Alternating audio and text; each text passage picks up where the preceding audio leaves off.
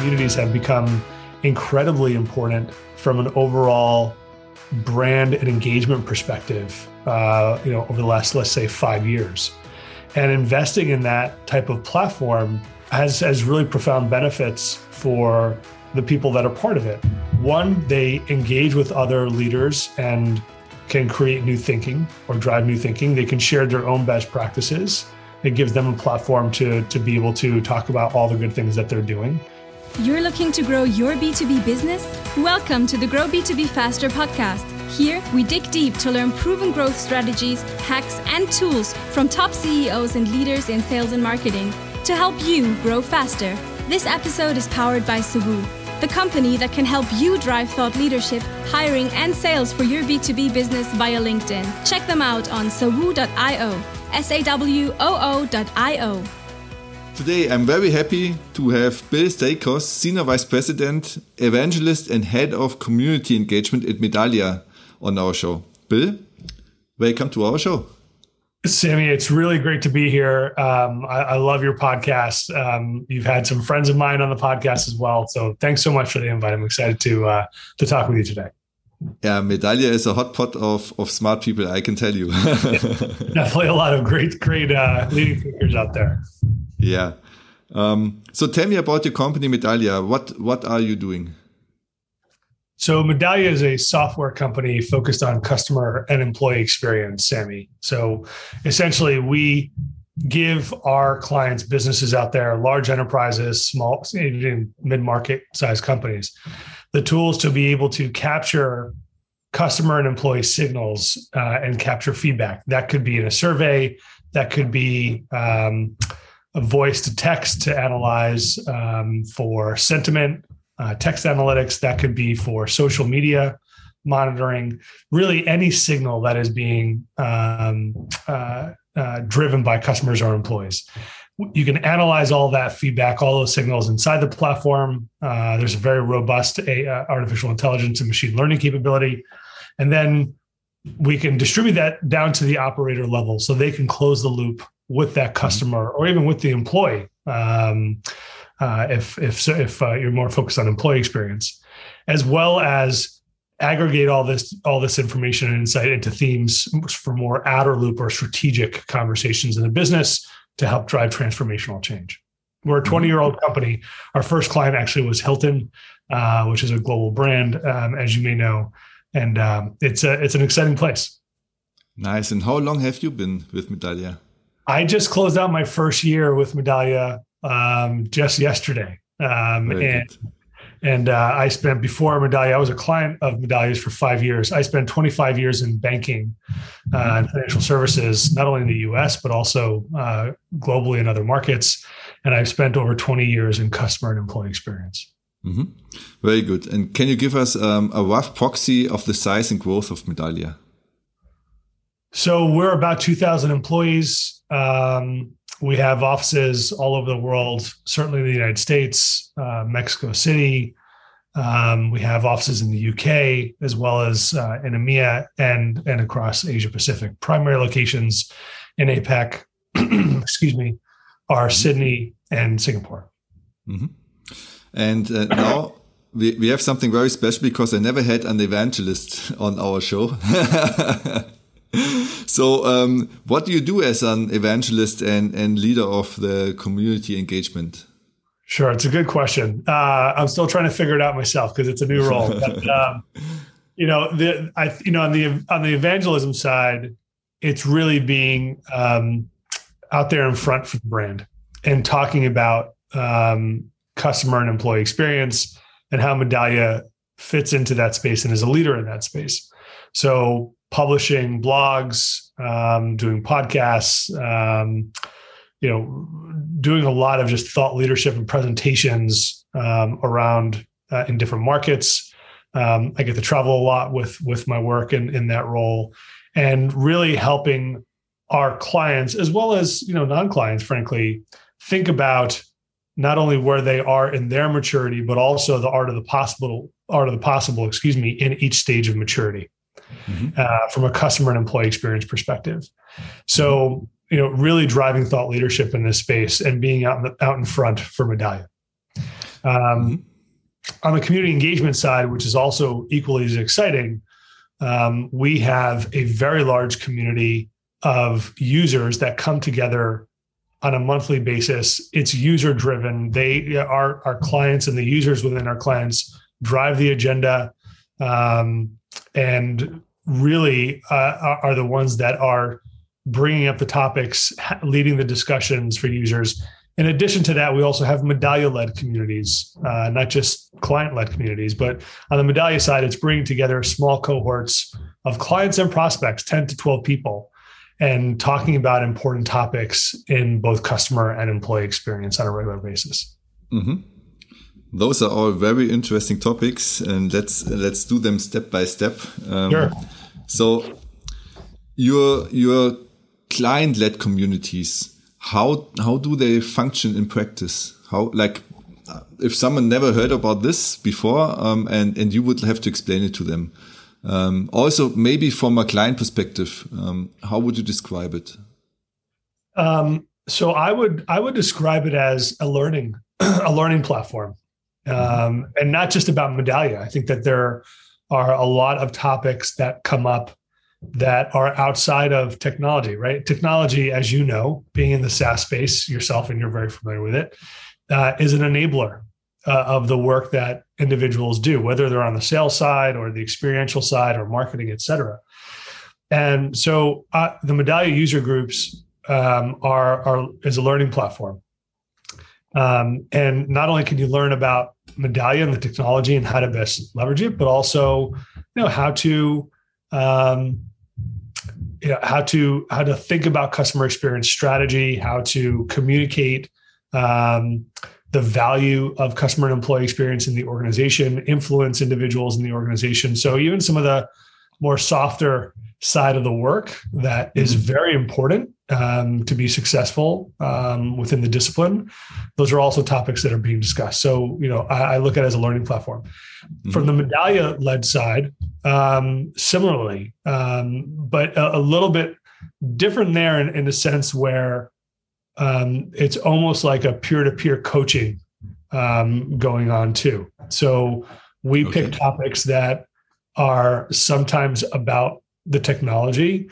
Other times we're picking topics on how to influence the CEO, as an example, right? And individuals are interacting, learning from each other, and helping each other be successful and grow. And that's a really important part of, I think, the value that Medallia brings to the table, and one that I'm personally really excited about. I'm just very, very focused on learning and growth, and it's frankly, it's an honor for me to be able to bring that to individuals that work with us or perhaps want to work with us. So who has access to those communities? Is it only customers, or can it also be people who are non-customers yet, in both, like, be it in the community-led communities or in the Medallia-led communities? So in the Medallia user group, so the user-led communities, that's clients only. But on the Medallia-led communities, we do bring individuals who are interested in the space, in Medallia, so non-clients. And we do open it up to others that are leaders, within the discipline. And I think that's also important. It's we want to be inclusive on some level, and really bring everything that the firm has to bear for anyone in customer and employee experience, frankly. Yeah, and it sounds interesting because you pick topics that maybe have nothing to do with your own product. It seems like influencing the C-level executive, or probably also other topics that have nothing directly to do with how your product can help. But that seems like it helps, like, the person that you serve in general. Right. If you could tell us a little bit more on, first of all, so that I understand better, is it like an online platform where you log in, or how do people interact? So how is this community getting together? Yeah, I mean, typically we get together over Zoom. We are starting to think about, now that sort of the pandemic's over, we are starting to think about how do we bring more local chapters together in person. That's something that is very exciting for us. And again, but right now, given the number of users in the user-led community, it can be very difficult to bring people together in person. And so right now we're largely doing that over Zoom, and it's always been that way. And frankly, I think it works really, really well. It gives people the flexibility to join, and we always want to meet our customers as well as leaders in the discipline where they are, not necessarily where we want to force them to be. So I think also something to be said there.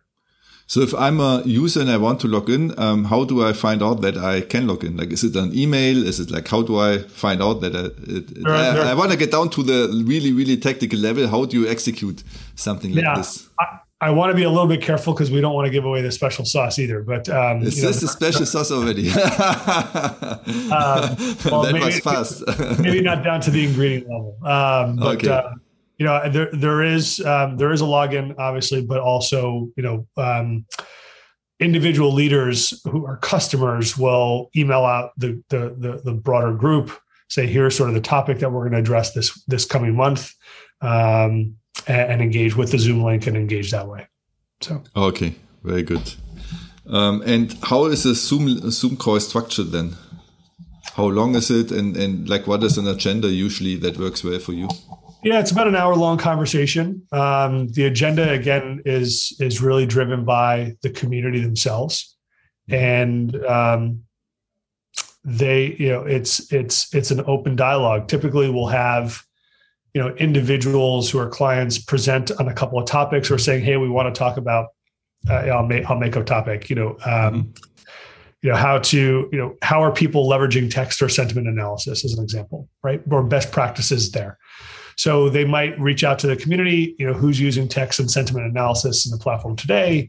Do you want to present on how you're doing that and some best practices? There will be a leader that facilitates that conversation, who's organizing the call, brings everybody together, and then we'll have a few people present, and then we'll have an open Q&A dialogue as an example. So really good way to showcase the good things and wonderful things that people are doing and best practices within their own companies, but also a way for individuals to open up, ask questions, whether they're using it or not, that technology, for them to learn and, expand their thinking and knowledge. Mm-hmm. Is it then something more like a Zoom webinar where people can write questions, or is it like a real Zoom call where people can talk to one another? People can talk to one another. Cool. And how many are you, like, how many people usually join? Well, I won't go into the number that join because it can really vary topic to topic. Sure. But is it hundreds, thousands, 10? Well, we have well over 1,000 people in the community.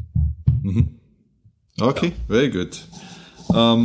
So why does Medallia invest into the community, and how do you measure success? So, Sammy, that's a great question. I think that it can't be all about the technology all the time. And if you're not creating a space for the individuals that are using your technology every day or want to learn more about it, I think that you really are doing almost a disservice to your clients, frankly. And creating this platform for learning, for growth, for opportunity, I think is really important for any SaaS-based business and frankly, any non-SaaS-based business. I think communities have become incredibly important from an overall brand and engagement perspective, over the last, let's say, 5 years. And investing in that type of platform has really profound benefits for the people that are part of it. One, they engage with other leaders and can create new thinking or drive new thinking. They can share their own best practices. It gives them a platform to be able to talk about all the good things that they're doing. Number two, I think it creates a deeper bond and relationship with a company like Medallia, which is important for us. And number three, I think that it differentiates us in the marketplace by talking about topics that are top of mind big opportunities and challenges for our community and individuals in the discipline, customer and employee experience. So I think that there's a lot of benefit to that. How we measure success is, we eat sort of our own cooking. We send out a survey regular basis to the user group to understand their experience. We ask, an NPS question. We ask questions, has the Medallia user group even, helped you find a new role or opportunity in the last, X number, in the last year or so. And, 1 in 10 people who are part of the Medallia user group have found a new role because of that community. And that's a wonderful thing to be able to not only bring new learning to people, but also help them advance in their careers. And, that's really exciting to be able to look back on that data and the feedback that we get from users and, know that we are creating value for them, not only within the platform, but also around the platform as well. Yeah. So I absolutely am in line with the thinking that you and your leaders have that, and it was also triggered by an interview I had over a year ago with Rob Gonzalez from Salesify, who also said at that point of time, the next big thing in marketing is community. Yeah. Because you're not dependent on these big platforms like LinkedIn or Google or Facebook or whatever. You need to get in touch with them. And you always have access to your target clients or your existing clients, which is super valuable. And yeah, I have to play the devil's advocate and ask 1-2 questions that some people think very likely and because of those things don't invest into communities. But one thing could be is like I invest a lot of money into communities. I want to have sales. So how do I know if I get anything like tangible out of it? It's nice to have a net promoter score and people are happy and fuzzy and I help them find jobs, but yeah, what's in it for me? Yeah, no, we do look at metrics like expansion as well. But I think at the core, I can appreciate your guest's comment in terms of the next sort of evolution of great marketing is communities. But if you're going at it from an angle of more sales, I think that comes off as inauthentic. And I think that turns off people in the community. So our position has always been learning, growth, opportunity, and conversation and connecting. And, that is very important to us. And we don't look at it as a sales channel. In fact, no salespeople are allowed to be on the call. We even restrict the number of Medallia people on the call. I don't even join the user group community calls, or very rarely. I used to be part of it when I was a client. But we really try to restrict the number of medallions on these calls because we want people to be able to have open dialogue and not feel like Medallia might use this to sell me more product. I think that is a really bad approach if folks are thinking about it that way.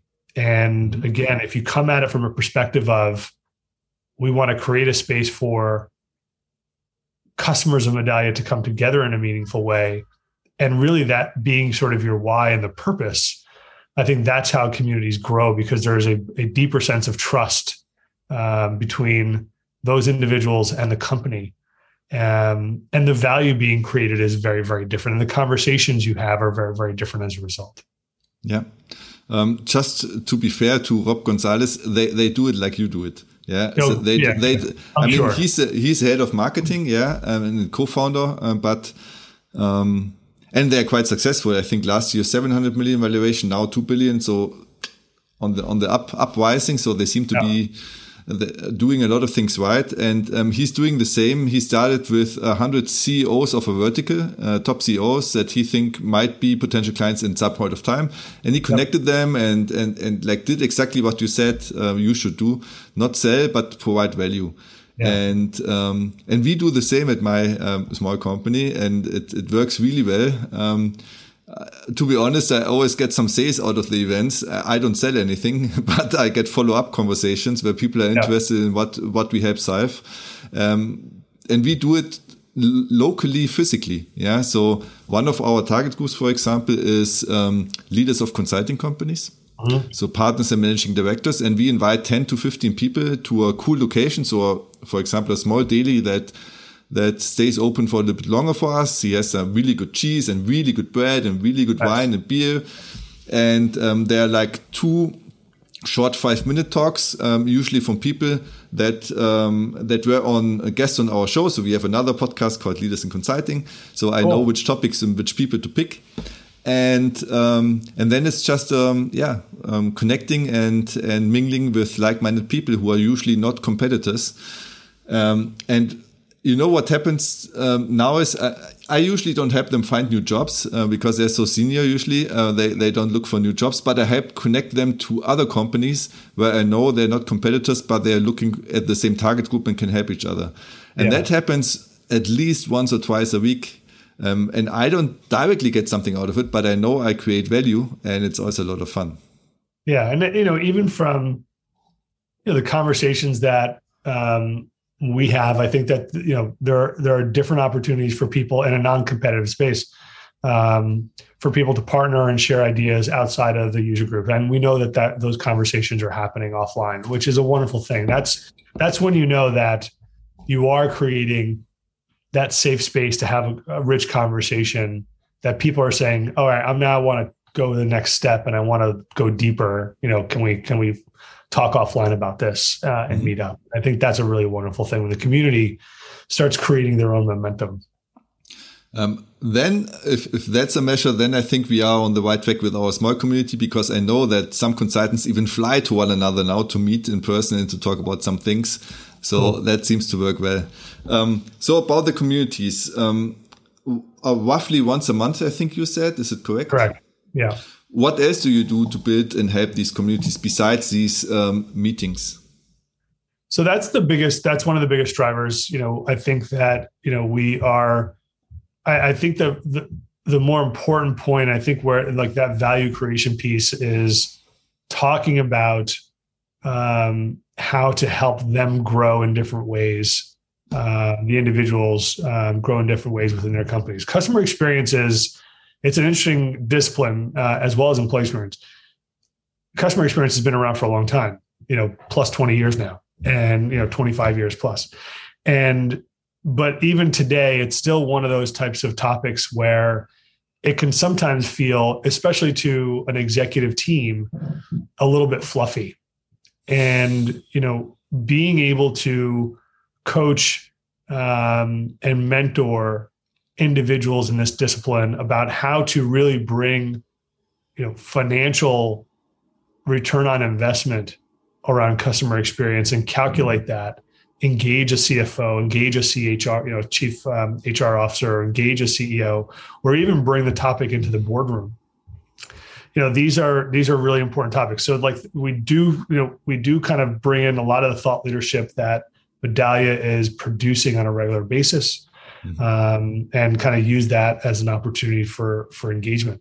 We also talk to them about, where are there opportunities for Medallia to improve, or we're thinking about product changes. What do you think about this? Or we're thinking, new ways to message around what we're doing, and giving these individuals sort of a sneak peek into, a little sort of peek under the tent, so to speak, of Medallia and what we're doing, and, directionally where we want to go. And I think that also, creates a level of engagement with the organization and access that others don't have access to, don't have. So. That's beautiful, and it's like one of the core things why companies go out of business. They don't listen to their target clients and don't see what's changing. Yeah, and with this, you directly have like direct feedback constantly. I think that's also another thing that's super valuable, I guess. No. Well, look, we believe in the power of feedback from your customers and from your employees, right? And doing the work myself, being a leader and a practitioner in customer and experience for so long, it's something that is foundational to the work. If you're not engaging your customers to understand, and it doesn't have to be through direct feedback through a survey, right? You can capture insights from operational data, from financial data, from, again, as I mentioned before, social media, or even, transcribing calls into the contact center or into the sales organization into text that can be analyzed through technology. I think all of these signals all around you are really important to capture and to aggregate and analyze so that as a business, you can make the best decision possible and, around the customer and to drive the types of business outcomes that you want to be driving. That could be revenue, that could be lowering cost to serve, that could be improving the culture of your company. Those three kind of pillars, really do underpin customer and employee experience. And those are the conversations that are fun to have, is how do you connect the work of, I'm going to go listen to my customers, what their needs are. I'm going to bring that into design of a product, into a user story, give that to product teams and developers. They're going to create that product. We're going to launch that. We're going to continue to test, iterate, refine, and keep on listening and continue to develop, a product ongoing. That's a recipe for success. And that's how, leaders in customer experience, frankly, are, have, better stock price appreciation than others that are not listening to their customers, higher revenues. I mean, there's a lot of data around this to prove the importance and the value of listening to your customers and bringing that into your business. Mm-hmm. So let's assume there's a CEO of a company that says, I believe Bill. He probably just convinced me of investing in communities. And the reasons are the right ones. I know it's not short-term sales, it's building value and all the other factors. So how should that person get started? What are the few steps, if a company doesn't do it yet, that you would advise that company should start doing to build a community? So a couple of things. Like one, I would just recommend go talk to people who have built communities that have built successful ones, right? And understand what they're doing, what their process is. Number two is find the talent within your organization or outside that is going to, understands the value and the importance and is really going to be sort of the catalyst and the driver. Start small. You don't have to have, 1,000 people, nor will you have 1,000 people immediately, right? Start with sort of small roundtables, 10, 12, 15, 20 people, and then build from there. Showcase the value as much as possible. And, let it grow organically too. Send out those invites to individuals, show them the value that you're creating through the types of conversations being driven, and give those users the tools to ultimately be able to run it on their own. When the community members are the ones ultimately driving those conversations and the value, then you have something really special. And the organization can't not necessarily sit back, but can be sort of a silent participant and really let the individuals come together and connect. And I think that being able to, creating the space to do that is really the most important point. So it all has to be sort of company driven first, but you want to get to a point where the individuals are really driving the conversation for you. So I have one obstacle right now in building our small community, which is outside of these physical meetups that we are running successfully. And we could also do online meetups via Zoom, for example. How do I enable those people to connect to one another and have conversations with one another? What is the way that works for you, or that you would advise someone to go? Look, people have access to like an email list. They can, put questions out to the communities. I'm part of an external community outside of Medallia. They do something really cool where they can submit an RFH or request for help to the broader community. And it's very simple. You log into the platform, you type in, here's the challenge that I'm having. Has anybody had any similar experience or experience kind of with this problem or challenge? Right down to, I've asked questions when I was on sort of the practitioner or leader side, everything from, what kinds of technology are people using in this space to, have they, how are they, I've even asked how are they building communities in their organizations? I've even asked, I'm going into a new role as an evangelist. Are there other evangelists out there? I'd love to talk to you about how you approach the role. And people respond and they're there to help. So, giving individuals sort of a space or, a digital way to interact, I think is really important. And it continues that conversation in different and meaningful ways. Mm-hmm. Also, what we find is there's a lot of individuals, if someone's presenting, someone might say, hey, Bill, if I was presenting as an example, I'd love to connect with you offline. Can you direct message me through Zoom your personal email so we can connect? So, it can happen in a lot of different organic ways. And I think that's the important point. It can either be direct and giving people sort of the platform and the access to be able to go directly to other members in the community, but also more organically as conversations are happening. Mm-hmm. Yeah, I will keep on testing. So I see the need of the target group wanting to connect to one another. Yeah. What didn't work is, for example, LinkedIn, to be honest, for us at least. So we created first a group. Groups don't work. Then we created like a message thread, but people don't really write in the message thread. So I'm still trying to figure out how to make it as easy and natural as possible for that particular target group to engage with one another. Yeah. That's why I'm asking. Another way, and we have a Slack channel for our user group. I mean, that's another way, and it's more private. You never know from a LinkedIn perspective what can happen, but creating private channels for people to interact and engage on a regular basis, I think is also really important. And that's outside of the monthly cadence of a Zoom call, right? So yeah. And then you mentioned something interesting. So what kind of talent should a CEO hire or find within their own company to start building a community that works? How many people? What kind of like profiles should you look for? Yeah, look, I don't think it needs to be a large organization, especially because it's largely user driven, right? Mm-hmm. But a couple of people to be able to manage and coordinate, especially for those Medallia-driven events, you need someone to kind of coordinate, engage with, your sales or customer success organization, which clients or which prospects should we be inviting to this session? Here's a topic. You need someone to organize the logistics of the meeting, being, emailing out the Zoom invites, et cetera. I think for me, certainly someone who has some experience in building communities is always valuable. But, the person on my team that leads the Medallia user group, as an example, has no community experience whatsoever. She's just super passionate about bringing people together and creating a platform for learning and growth.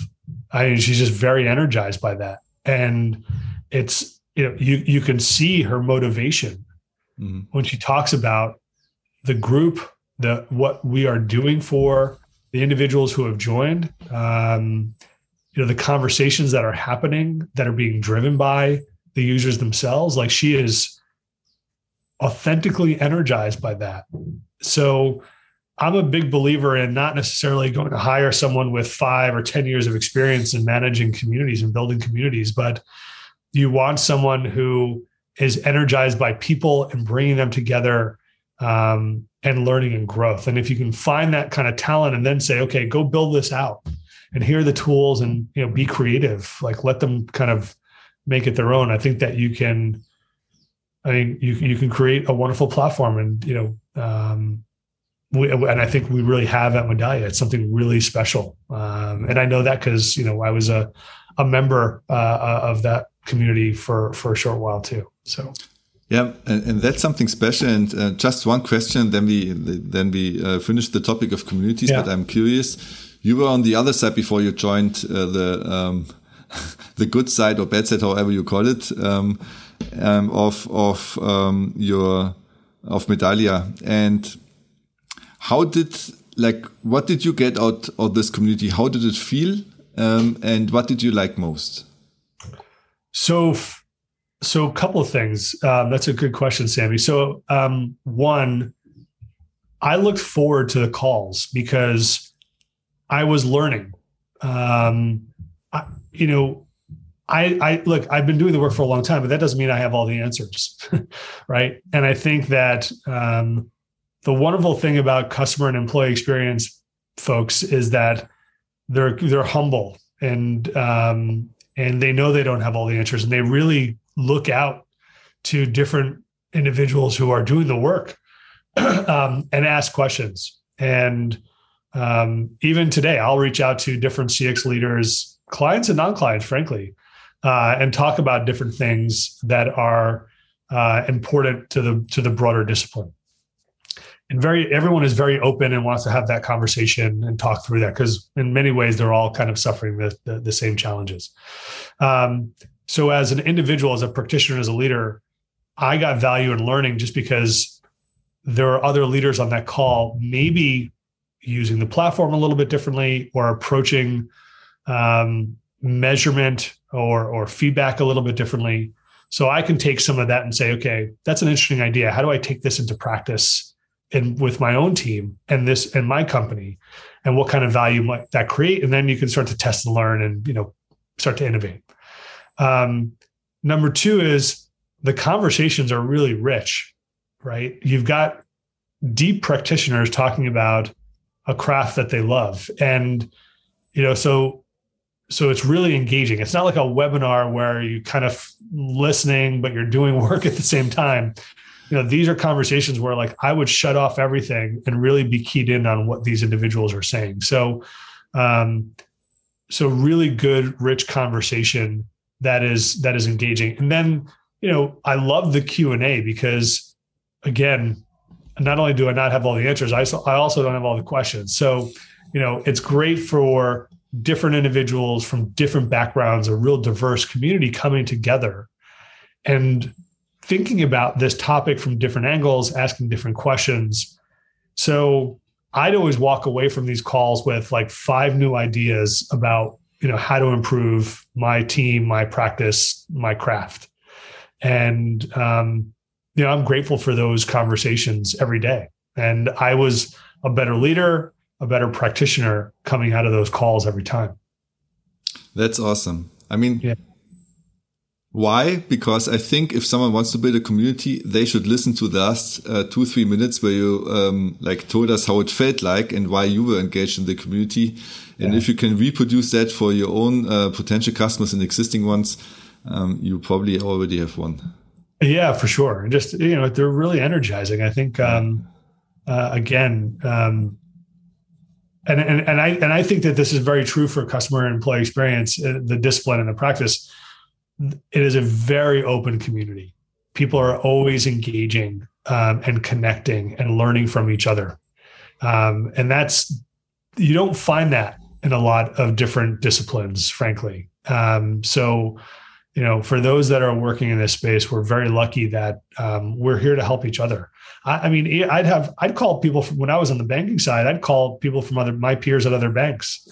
They would call me. How are you approaching this? Here's a problem I've got. Have you ever had that problem? How are you thinking about all the regulatory stuff and its impact on the work that you're doing? So we would trade notes and ideas and help each other be successful. Because at the end of the day, we knew that,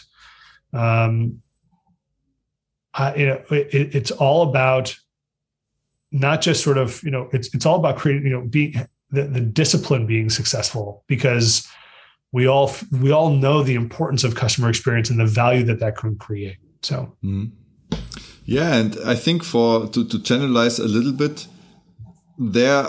my gut feeling would be there are not many very niche groups that are so competitive or so different in terms of mindset that they wouldn't want to exchange with peers and learn something and also give something to the community. So I think I see it in different spaces. Right now I see it for marketing, sales leaders and leaders of consultancies, but all of them are pretty open in different ways sometimes. So some are a little bit more open than others because they just learn that this is possible. For example, for the consultancy part, there is no real community in the DACH region in Germany. And after explaining 1-2 times how it feels like and inviting them to an event, once they have been at one event, boom, yeah, it's done. They love it and they always come back. And we almost have, I would say, raving fans now, because what we also do is now we start our first Leaders in Consulting conference. We couldn't do it the last 2 years, but now we can finally. And we already are almost oversubscribed from our goal. So we didn't want to have like 1,000 people. I want to have like 50, and we're already almost over 50. And people ask me, Sammy, you have to tell us, when is this event? I have to block it in my calendar. I don't want to miss out. And that's a lot of fun, because they're all, it's you should have fun in your business, you know? Sure. And look, that's a testament to the work. You know, when someone is saying, I need to know when the next meeting is or conference, whatever it is, because I already want to block that out of my calendar. You know, that is a testament to the value being created in that forum, right? When someone says, this is one of the most important meetings on my calendar and I want to block out the time now, you can ask satisfaction, you can ask NPS or net promoter score questions, like all that's fine. But when someone gives you that feedback, you know that you're doing something right. Yeah. Yeah. And as I said, it's like, I can understand why you like the job. It's a lot of fun. It's a lot of fun. Yeah. Yeah. No, I was going to say, just being able to do that work and lead it for the company is really exciting. I believe you. It's part of my job that I like a lot. Now switching a little bit to evangelism and thought leadership.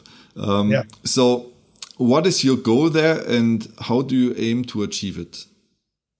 So it's an interesting question, because, you know, for me, you know, thought leadership is really there to drive kind of like awareness and top of the funnel, or what we would call top of the funnel, right? And I don't come at thought leadership from the perspective of creating revenue for the company. That is an outcome, I hope, right?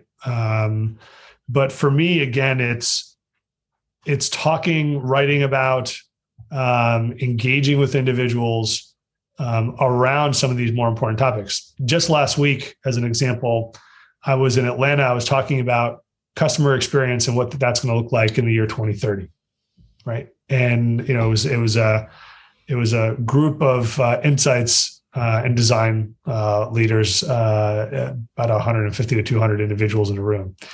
And for me, it's really about not only expanding my own thinking, and it's nice, I get to think and talk about work, and not necessarily the work is like the output of this, but you know, being able to really think about where the discipline is going, how to improve it, you know, best practices that people are delivering today, and talk about that through different channels and mediums is something that I love to do. It's something that I've been focused on for a couple of years now, even outside of Medallia.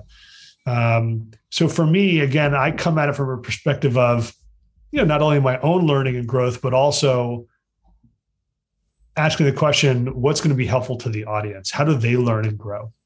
And what are the different ways that they're consuming information, whether that's a quick LinkedIn post, short video, blog post, podcast, you know, leveraging these different channels to engage with the broader CX and EX community, and talking about topics that are meaningful to them. Again, I also will stress, I've always been someone who has a lot of opinions. They may be right or wrong. You can disagree with them. And there are people that have disagreed with me, which is fine. I want to learn their perspective and understand why that might be different. But I think it's important also to have a view and be able to identify white space, create your view around that, and put your flag in the ground and say, this is where we think this, you know, this is how this is going to evolve. This is how it's going to impact your day-to-day role. Here are things that you can be doing differently to be successful. Being able to surface that for individuals, if they're not part of a community, as an example, because now you're able to get sort of a wider reach, I think helps, you know, people look at Medallia differently in a positive way. And, you know, hopefully that opens up the door for them to engage with us. And you know, we have a lot of thought leaders across the organization, whether they're former practitioners that are working as customer experience or employee experience advisors. We have sales and customer success folks who've come out of this space, people who have worked in the discipline and have worked with the platform for decades. So, for me, it's a way to tap into that as well, and then start to publish and create different and form different opinions and drive conversation that maybe isn't being driven by others, who are with similar technology, as an example. So, and that's where I think the real value comes in, is seeing a topic that no one is talking about and creating something new and creating a conversation about that. I'll give you just a good example. No one talks a lot about how to get customer experience or employee experience into the boardroom as a boardroom conversation, right? Board members are talking about growth, risk management, governance, and customer experience. I mean, they may see a report on Net Promoter Score or customer satisfaction as part of a readout or other metrics that the company is capturing. But being able to put something out there that says, here are 3-4 different ways that you can make customer experience an important topic and a topic at the board level. Now, that's complete white space that people aren't necessarily talking about, that I think is important. And putting that kind of content out there, I think, helps people think about, okay, how do I internalize this? What does that mean for my company? And hopefully that translates then into ultimately more business for Medallia, because we're talking about not just about technology, but also the types of things that they're also thinking about and that are important to them. Yeah. How do you come up with the hot topics that you want to focus on? And do they stay the same or do they change over time? Look, they change over time. I'm a voracious reader and consume content like crazy. I think if you're going to be an evangelist or a thought leader, you've got to consume 10x the content that you actually produce. And the reason why that is, Sammy, is if you're going to connect the dots on stuff, you got to go collect all the dots. And I think that's a really important part of the role. And I've always been someone who has been a dot collector and a dot connector as a result.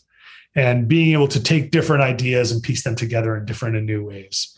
And so my approach, within Medallia, even externally, because I publish a lot of stuff just out on my own, has been to always just be a consumer of other people's thinking and content, and not necessarily that's customer experience related. Going to read, psychology journals, going to read physics journals, going to read marketing journals, and really trying to draw parallels around all this stuff and bring it together in new and different ways. Conversations that we have in the communities are also a really important driver of the topics that we discuss, right? Because we know they're fruitful for one another. Absolutely, 100%. Conversations that I'm having with our clients or even prospects, talking to them about like what are their challenges, taking that back and say, we could do a really great piece on this, or a 2-minute video. Right? Something really super consumable, that high value, short, and someone can, pull that down and take away 3-4 ideas.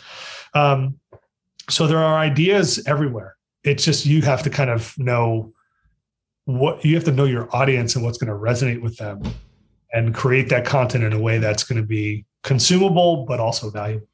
So those are 2 essential parts of becoming a thought leader that you just mentioned. The one thing is, knowing your audience is number 1. So if you don't know who you focus on, you can write for anyone and no one. The second, knowing which topics. Once you have the topics and the person, then you have a kind of filter, and whatever you see out there in the world, this helps you filter the stuff that's interesting, so that you can then, and that's a third piece that's also not that easy, I would say, per channel that you choose, communicate it in a way that works for that channel. That's right. Yeah. And I think, that's right. You got to really tailor it, right? Well, I mean, we're talking in a podcast, let's just say it's a 30-minute or 40-minute conversation, whatever it's going to be, right? To, I'm going to write a blog post and I'm going to keep that under 1,000 words because people will stop reading, frankly, right? Or, I'm personally not a fan of white papers. I just don't think people consume information through like a 8 or 10 page white paper anymore.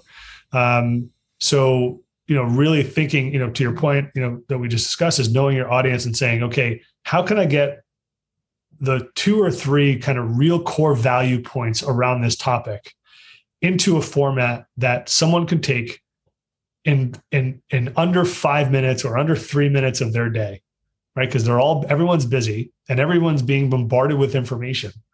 I joke, like, being a thought leader is like thinking in like 90-second or 2-minute journeys, right? Yeah. Constantly. And that to me is also part of the fun and the challenge is, how do I take a topic? And just last night, I wrote a blog post. I wrote 2,000 words. Now it's like, how do I get this down to like 600, right? Really simplifying it down, getting down to the core, editing a lot. And that is part of the fun of the work too, is, taking a step back and saying, I was in the seat once. What would I find valuable? Like, when did I stop reading, or when did I throw something in the bin, right? Mm-hmm. Or when did I stop a video, or why did I do that? And I think that's also helpful in being a thought leader, being on the other side as a consumer of that content too, and understanding what is valuable. Yeah. So to be honest, with our podcast, the podcast has the least amount of viewers or reach for us, because what we do is we create like short snippets out of our show. We look for the best content pieces where we think this creates a lot of value. It could be short video sequences, like 2-3 minutes at most. Yeah. It could be a citation with a picture of you. It could be just a short LinkedIn text post. But snackable content pieces, so to say, is something that we think resonates with the people. And what we also try now, and we don't know if it works, but let's see, is we create of this long form format a shortcast where we distill it down to 10 minutes, the top 10 minutes with Bill, so to say. Yeah. And let's see how that works, because I also have the notion that people don't take a lot of time. If someone wants to listen to the whole show, it's still there, so we don't delete it, yeah. But most people feel time pressure and want to consume fast. Yeah, that's right. That's right, and that's important, right? Because if you know your audience and you're creating content that is easily consumable, easily digestible, and implementable, they're going to come back and listen for more. And I think that's, you want to create that ongoing engagement. These are 3 great points that you should think about whenever you do something, especially on social, where you have to be super short. And you're quite active on LinkedIn. I would also say that you have a nice followership as far as I can see. How do you have a special system in place that works for you? So the first Monday of every month, I write down, this is after hours in the evening, I write down 20 headlines and a couple of bullets under each headline. And sometimes I'll write out full like LinkedIn posts as well. Just because sometimes it comes a little bit more naturally, but I do try and write, I block out 2 to 3 hours that first Monday every evening, and I try and write as much as possible. And then I just copy and paste every day.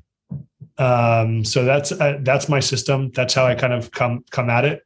I found that, if I sit down at my laptop at 10 a.m. and try and be creative and write something, I'm probably still there looking at a computer screen at 12 noon, and I don't really have that time. I've got a day job that I've got to perform at. So I do carve out the time for that work specifically. But it starts with sort of the headline, then sort of like writing bullets or even writing out the post. And I use tools that help me simplify the language, the grammar, really distill down like to as low complexity as possible. What tools, for example? So like I use Hemingway app as an example. It's a free online tool. That's a great resource. I do try and get down anything that I post on LinkedIn to the 5th grade level, or in the US, what we would say 5th grade or lower. So, someone who's 10 years old or younger can read it and understand it. That also, by the way, helps the algorithm. the algorithm gives a boost if it's very easy to root, snackable to kind of use your term. I've started to kind of think about, there are a lot of other tools out there that you can use to, set up those posts automatically. So even, off of my website, I can with Jetpack, I can actually say, okay, I want to schedule this for this day, and it goes out on a certain day and time too. So there's a lot of just great free tools out there that you can leverage.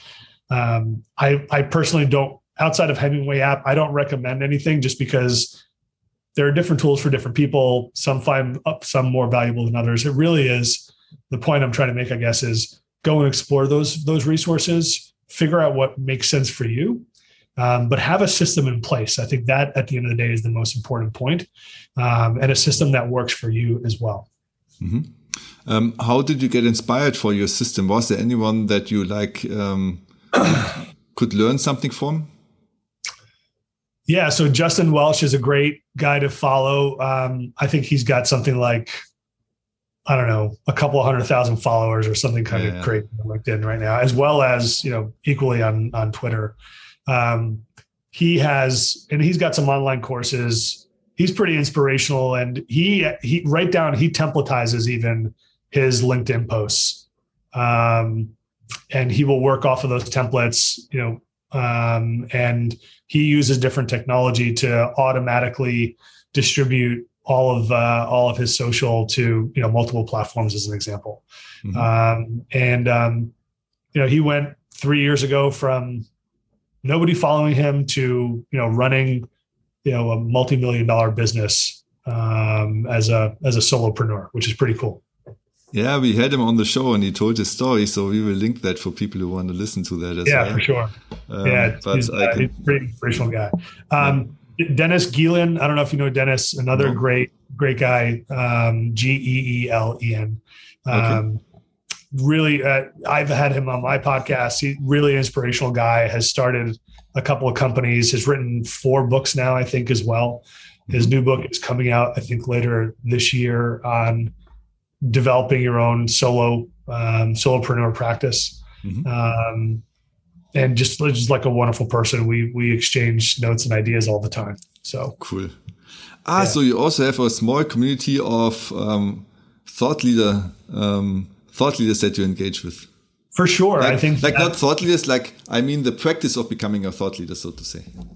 Yeah, just if, going back to my comment around, you asked the question, if you're a CEO, how do you think about starting a community? Go learn from others, right? There's no reason today to start from scratch for any topic.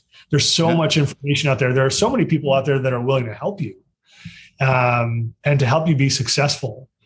And go find them, ask for help. I'm a big believer in, there's a hashtag, never walk alone. Raising your hand and asking for help is an incredible, it's a superpower. And once you realize that, it will help you advance in your career and your personal or professional relationships. And it's not a sign of weakness. It really fundamentally changes your approach to life, frankly, not just to work. And I've always been a believer in asking for help, identifying people that I wanted to emulate, people that I thought were leaders or thought leaders in a specific discipline or space. And just, if I had an opportunity to meet them in person, I'd walk up, introduce myself and say, I love what you're doing. Can we schedule some time and talk about your approach and how you think about it all the time, how you think about it every day, or reach out to them via LinkedIn and say, I really love what you did here. How did you do it? And people are really open to help. It's really a wonderful thing, but you do have to ask. And I think not a lot of people think to ask, which is a shame. I think both. A lot of people don't think to ask, and a lot of people don't try to help without direct reward. And if you do both, I think you're super happy in your life. And I made it a habit now for the last 2-3 months to ask for help once a day. And it's amazing what happened, really crazy. I can just sign that what you just said is absolutely true. On the one hand side, if you don't know whom to ask, you start to think, where could I need help? Then you look for people who are good, and already that is value in itself. And then if you reach out, many people will react. Sometimes they don't have time or don't want to make time, which is fine, but they point you in some right direction. Sometimes they are willing to talk to you. I honestly also use our show, so our podcast, to have deeper conversations on topics where I want to learn, like, for example, thought leadership. That's why I invited you, community and thought leadership. That's why I invited Justin Welsh. It's really interesting to directly hear from people and to ask all, like really selfishly ask all the questions where I want to have an answer. Look, podcasts are, I think the really interesting kind of underlying secret to podcasts is they're a great learning and growth hack for the podcaster, for the host. Yes. Right. That's not something that people talk about a lot, but it really is. And, I love that you do that. It's just a smart thing to do. And, even for myself, I think that and I want to just touch on a really quick point, Sammy, just the point around that you made about not expecting anything in return. Some people do expect reciprocity. But I think it's important to not expect it. I made a conscious effort years ago. I wasn't any longer in it to be rewarded back for if I was to help somebody. And the day that I stopped doing that, the day that I stopped expecting something in return, was the day that I personally started to grow even more and faster. And professionally, frankly, I saw a lot more growth too. And I think that is a really important part of leadership, where you have to want to not want anything in return, right? Mm-hmm. You need to be a giver and a constant giver, and be really happy when you give something to someone, they take that and they grow and they succeed themselves, and find personal joy in that. So it's a really important point to highlight. There are a lot of folks who do expect something in return, but I've always found the folks that don't expect anything in return are the ones that actually get the most back anyway. Yeah. I don't know if I saw someone posting, maybe it was even you, about a book that I then read. I think it's called The Go-Giver. It's a parable about like giving, and all the steps that someone wants to be a really good salesperson, and then he goes to some guru and he takes him through a few days of some exercises where he has to do something which includes helping people selflessly, and in the end, of course, he's successful. But I see it in my life, and also like professionally and personally. I call it good karma giving, right. Because it will come back in mysterious ways, and it like sometimes comes back after years, but I always get something back, and it's like little seeds that you plant, and you don't know which one will grow and which one will not grow, but it's also fun. Look, you give all the time by publishing this podcast, whether you realize that or not, right? You're giving something to someone, learning. And right? You as well. I mean, definitely. Yeah. I'm super happy to have you on the show. Yeah, no. And, I'm grateful to be on, but I think that's also, there's giving in different ways as well. But the point is, and you just made it, like sometimes it comes back years later. I'm sure the podcast, since you've started, has opened up new opportunities for you and your company. And you just have to have gratitude all the time for that. Oh, I also have podcast guests. So I was able to connect some of them who had one of them had a challenge. The other one I knew solved this challenge. So I just connect people whenever I see there's an opportunity for some people to learn from one another. And you have your own podcast. Yeah. What's the name of your show? So the show name is Be Customer Led. We're about to go into our third season now, later this month. That, I said before, that has been the single biggest growth and learning hack of all time. Originally the genesis for the show, Sammy, it was peak pandemic. There was a lot of just theoretical white papers being published by big consulting companies on how to better engage employees or how to improve the customer experience, and the new kind of, this new pandemic that everyone was going through. And I was like, this isn't helpful for anybody. And I was actually doing the work then. I wasn't working for Medallia. And I was like, I'm going to go interview people who are doing the work. I'll just find them on LinkedIn. I'm going to write about it and blog about it. And someone convinced me to buy a microphone and headphones and start a podcast. And I was like, that sounds really hard. I don't want to do that. But I did my first one and I was like, I've got it. This is it. This is how I have to kind of communicate that message. And, now, going past 2 years, we've got listeners in almost 100 countries, which is really exciting. We've won some awards and some accolades, and it's a really exciting, as you know, it's really exciting and fun to do. Mm-hmm. It's a labor of love, sure. It's a lot of work, but it's also really exciting and rewarding. Yeah, and you build really nice connections to people you didn't know before. So yeah, that's something that I like a lot about it, from all over the world. Yeah, that's really cool. Look, and I've had my own personal heroes on the show. Joe Pine, who wrote the book Experience Economy in the late 1990s. I'm dating myself a little bit. That book was the reason why I got into customer experience. I literally read that book and I quit my job. I was a fixed income analyst at JP Morgan. I was like, this is not what I wanted. This is it. This is actually a real thing that people do for work. And you could invite him and he came on your show? And he came on the show and it was like, I was thrilled. I've got, Fred Reichelt, who created Net Promoter Score. I've got him coming on the show in a couple of months.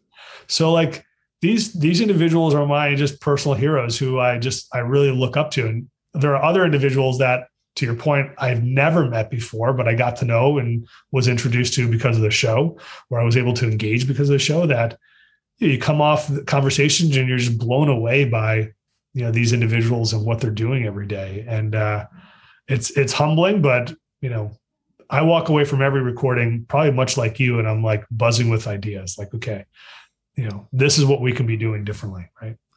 Yeah. We are ramping up a little bit manpower because we have to distill all the ideas that we received up to now into some structure, because I want to use it, and then we can also give it away for free so that others can use it.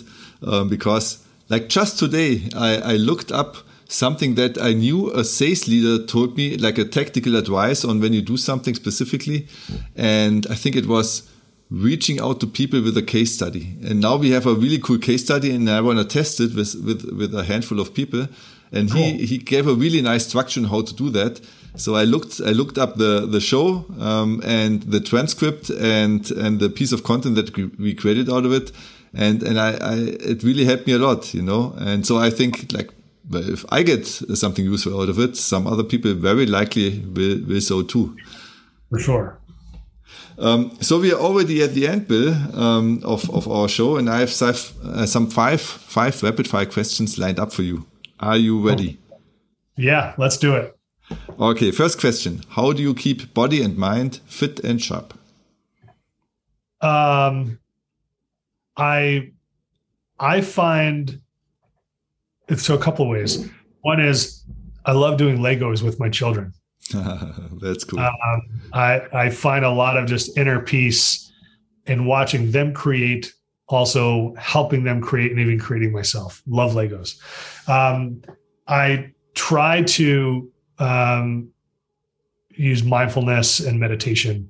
I don't do it as often as I'd like, but I really do try and create a space where I can just think, just be sort of with myself, and find peace. Number 3 is I practice. Oh, wait a second. How do you meditate? Like, do you do it by yourself? Do you use some? Yeah, no, some by myself. But what I'll do is not every day, but most days before I start work, 10 minutes at my desk, deep breathing, thinking about the day, how to make it a successful day, and visualizing success for myself. Cool. Okay. That's another way. And number 3, I'd say, is just, I'm always practicing gratitude. Really and this I do every day, reminding myself of the things that I am grateful for, and everything that I have in my life that I'm so lucky to have. I've been really blessed in my life and in my career. and, taking a step back and looking at that and saying, you can be grateful for everything you have and not worry about what other people have, frankly, is just a wonderful way to live and go through life. So definitely. I always have this funny thought of people 200 years ago, like you, a king didn't live as good as we did. With what access you have, what travels you can do, anything, So we are really blessed right now. Yeah, for sure. We live in good times. Do you have a favorite business book? I don't know if it's a favorite. My favorite book is On the Road by Jack Kerouac. And, I don't know that. What is it about, Bill? Jack Kerouac was an author. This is going back to the 1950s and the Beat generation within the U.S. And the book is essentially just a stream of consciousness. In fact, Kerouac wrote the book by taping pieces of paper together and just constantly typing. And it's a book about life and learning and twists and turns. And for me, I always read the book as just an interesting story about someone's life and the people that he met, the places that he went. But it really is a reflection on life more broadly and even professionally, and the impact that different people can have on your life. And to really think about every interaction, right? Like I will think about our first meeting and this interaction, and it will impact me in new and different ways. But so for me, it's about reflecting on places, people, things, and how they shape you as an individual. And there are a lot of just very interesting business parallels that you can draw from the book, I think, personally. I'm intrigued. We're going to link it in the show notes, and I'm going to have a look personally. Yeah, for sure. A couple of business books that I'll just highlight. I think Joe Pine's Experience Economy was recently released this year as well as a second edition. I think is just a seminal book on customer experience and experience as sort of a stage. Is a really important book, and I think for any leader to read, frankly. Other books that have impacted me just in my role, The Wallet Allocation Rule by Guy. Sorry, Sammy. We can look it up, no worries. We can put it in the show notes. The Wallet Allocation Rule. And a third one is The Grid by Matt Watkinson. I don't know any of these books. I will look them up for that. The wallet allocation rule is Luke Williams is the author. That is a book around thinking about experience and really connecting it to financials. So very well researched, different perspective than anything really that's out there, and I think is a really important book. The Grid by Matt Watkinson, I think, is more of a business kind of type book, and it's just a framework to understand business in different ways around the customer. And that those three books, I think I have, plus On the Road, I probably have more notes in the margins of those books and dog ears on the pages. I do the same. My wife always says, "Why do you do that? Don't write in books." And say, "That's how I learned that." So, but I think those three business books, and then On the Road, not a business book, but I think just a really incredible book.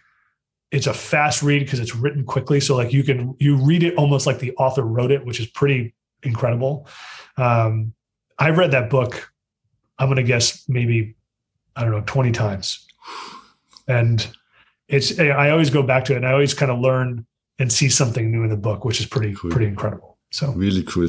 Yeah. I'm going to look it up. Yeah. Bill, do you have a favorite business leader that you follow?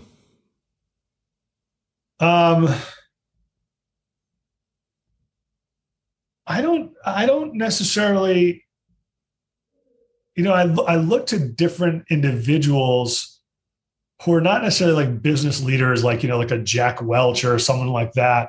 There are some individuals that I personally have never met that I really look to for inspiration. So I look to like Jamie Dimon at JP Morgan Chase. I mean, some of the things that they're doing there now with making everybody return to work, I personally don't like, but he's just a business leader that has been incredibly thoughtful, has been a mentor to, I've worked there, has been sort of a mentor to me without knowing he's a mentor. And just one of those types of individuals that is very just action-oriented, thoughtful, cares about the business, and knows deeply the business in a deep way. Warren Buffett is another person. I've read his book, Snowball, which I think is a great book. But someone, again, who I try to think about how they think about problems that they're coming up against every day and, try and emulate some of that. Mm-hmm. As I mentioned, whether you like NPS, Net Promoter Score or not, Fred Reichel is an inspiration for me. Joe Pine is an inspiration for me. And some of the folks, Justin, Welsh, Dennis Geelan, others, I really try and find inspiration from every person or source. And they don't have to have a big following. It's just someone who maybe posts something on LinkedIn, but really resonates and hits home. I'll start following them and learning from them. Mm-hmm. Very good. Who should be our next podcast guest and why? Oh, good question. That's a good question. I think you should have Matt Watkinson on the show. Matt Watkinson. Yeah, he wrote the book, The Grid. Okay.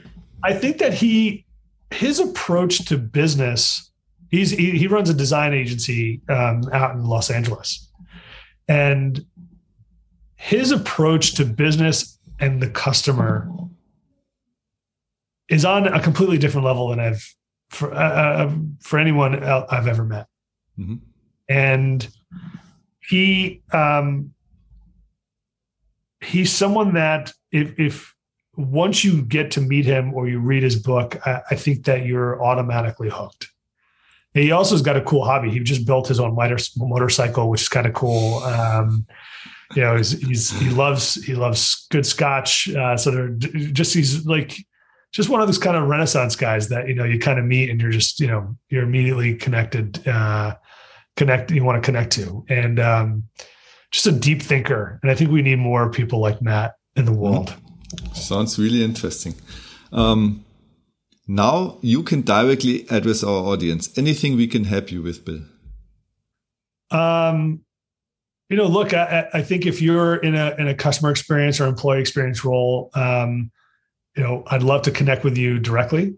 Feel free to reach out. Or if you want to learn more about that discipline, if it's a topic of interest, just reach out.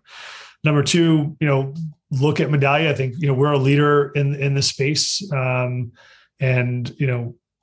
I've always used the platform because I just think it's the best platform. It's also why I work there. And number three, just, if you want to listen to the podcast, my podcast, Be Customer Led, and, learn more, check us out, and please give me feedback. If you have a listen, that's what's most important to me there. We put it into the show notes, your own show, definitely. And how can people get in touch with you best? Best way is through LinkedIn. Just find me, Bill Stakos. Actually, my LinkedIn is not Bill Stakos, it's Be Customer Led. So if you look for linkedin.com/in/Be Customer Led, you'll find me. Okay. That's the best way to do it. Awesome. That's it. It was a pleasure to have you on our show, Bill. Thanks a lot. Pleasure was all mine, Sammy. I really appreciate it. And great conversation. Wonderful questions. If you liked the show, please leave us a rating and subscribe to our podcast to never miss a new episode. Do you want to grow your B2B business, win new employees, and drive sales with a podcast content engine? Sawoo can help. Simply schedule a strategy call with our host, Sammy Gebele. Get in touch on LinkedIn or via sawoo.io, SAWOO.io. You can also find all contact details in our show notes. Thanks, and see you next time.